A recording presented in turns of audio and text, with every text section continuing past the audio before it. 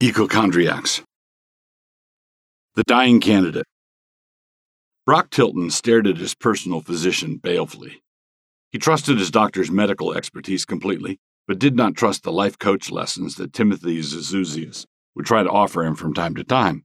Zizuzius was the one who had, about 6 months earlier, delivered the news to him about his congenital heart disease and how serious it really was. He was also the same doctor whose complete silence had been purchased for quite a handsome fee.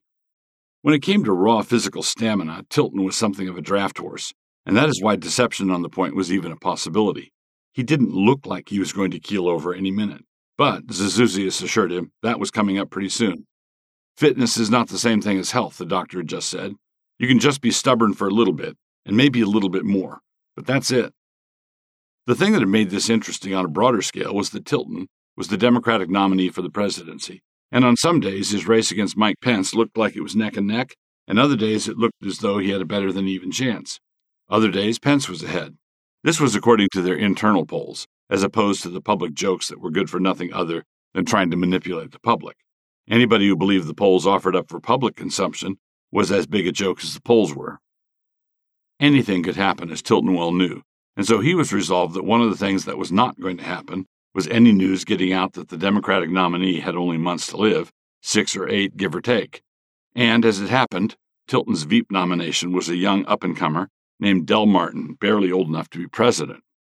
Depending on how stressful the campaign appeared to be to observers and bystanders, Zizuzius would come in periodically with life lessons from an aspiring life coach. If only Brock retired, took it easy, hired the very best physicians, he had lots of money, he could probably live another couple of years. And if he got a good match for a heart transplant, he could go fishing for years. The problem with all such proposals was that even though Brock Tilton was a cold-hearted bastard, he did have one hot passion. That one hot passion was the jet fuel he used in order to fly his insane ambition up to his own private heights.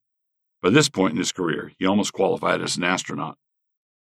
If he could just be elected to the presidency and have that particular accomplishment next to his name, he didn't care what happened after that. If he lost the election, he wouldn't mind having a battery of doctors take a look at his ticker, but that would likely mean kissing goodbye to any chance of running for the presidency in the future. And he did not want to take that chance. He would rather be president for 3 months and then dead than not be president for 3 years and then dead. He had it all worked out in his head, and it hadn't taken that long. He was a man who knew what he wanted. Nobody knew about this particular medical issue except for Timothy Zizuzius. Nobody. The party didn't know, his advisors didn't know, his donors didn't know, his wife didn't know, the God Brock didn't believe in didn't know, and his running mate Del Martin didn't know. The only two who knew about it were sitting in that little doctor's room staring coldly at each other. It was not cold most of the time, for they had an understanding, but it was cold sometimes, like now. I know you don't want to hear about leaving the race, Zizuzius said. I just have to bring it up from time to time in order to salve what's left of my medical conscience. The only salve you need is cash, Tilton said, and I've made sure you will have plenty of that, more than you will know what to do with, more than was decent, and way more than market rate. If we were to judge the state of your conscience by how much cash it took to make it feel better, we might have to conclude that your conscience doesn't have a lot to say to us in this conversation. Zizuzius winced and decided to drop it. Are you going to tell Del Martin? Tilton shook his head brusquely. No need. He's a big boy.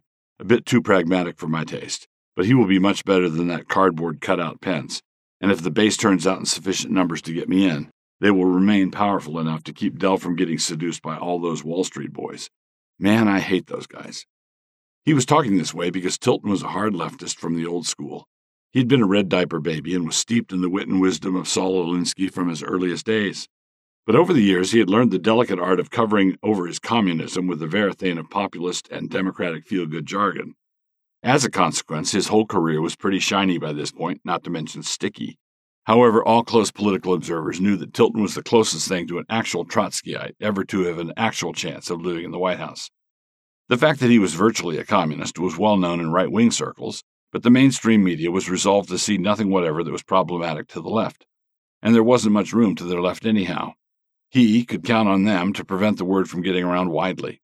He could also count on them not to circulate the photos of him partying with Fidel Castro. He could count on them for lots of things. Somebody could prove that he had been Vladimir Lenin's roommate in college, and it wouldn't make a bit of difference. He wouldn't even need to point out that the chronologies didn't fit at all, Lenin having died long before Tilton was even born. There was that, and it would be a cinch to prove, but it wouldn't even be necessary. He could grant the facts behind the devastating roommate ad that the RNC just put out, and that would not change his levels of support from the media. Tilton stopped his daydream, shook his head again. No, Martin will be fine.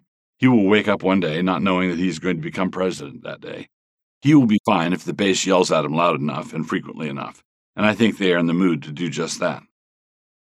Their conversation then turned back to practical medical matters and the regime of medications that Zizuzius was using to keep Tilton vertical and somewhat energetic.